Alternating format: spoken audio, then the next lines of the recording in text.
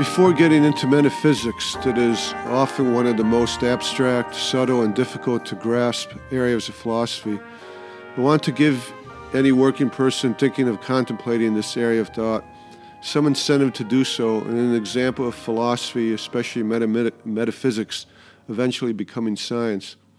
I realize much of philosophy sounds like circular reasoning, but as I contemplated in the philosophy of language and science episodes, philosophy of science episodes, circular wording and reasoning is unavoidable when talking and reasoning because of the reality of language and existential and non-existential truth. You should not give up hope of learning or of solving philosophical problems. One problem of being a philosopher is that once we answer a question, it is no longer philosophy, it is science, such as physics, biology, chemistry, or any of the real sciences. An example of this occurring in real time, so to speak, of philosophy becoming science that I have just come across in the magazine The Atlantic is an article entitled The Case Against Reality, interviewing Donald D. Hoffman, a professor of cognitive science at the University of California, Irvine. I've put a link on it in our metaphysics webpage. If you get a chance to read it, you will recognize all of his conclusions as contemplated in prior podcasts dealing with truth and illusion and philosophy of language and philosophy of science. And you will recognize issues contemplated as far back as Plato.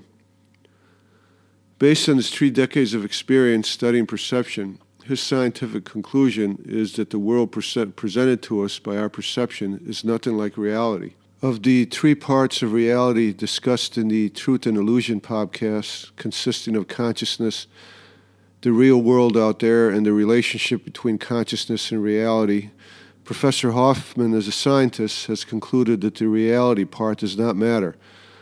Pragmatically, all we know is our perceptions, and that's all he needs to know for purposes of science.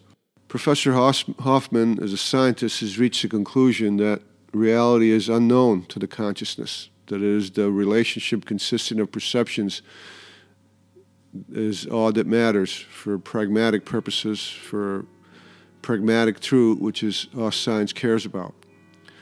Of course, this still leaves open many philosophical questions as contemplated in the Truth and Illusion podcast. If what we perceive is nothing like reality, how do you know there is a reality out there different from our perceptions? Or what difference does it make if it is out there?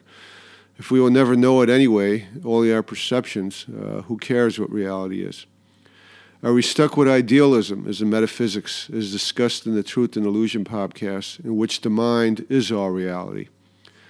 Are we stuck with a pragmatic view of knowledge and reason, in which all non-existential statements are simply a pragmatic fabric of language, as discussed in the Philosophy of Language podcast? I will put a link on the metaphysics webpage to the Atlantic article for you to read and contemplate before we get deep into metaphysics and all its subtleties, much of which builds upon matters contemplated in these other podcasts.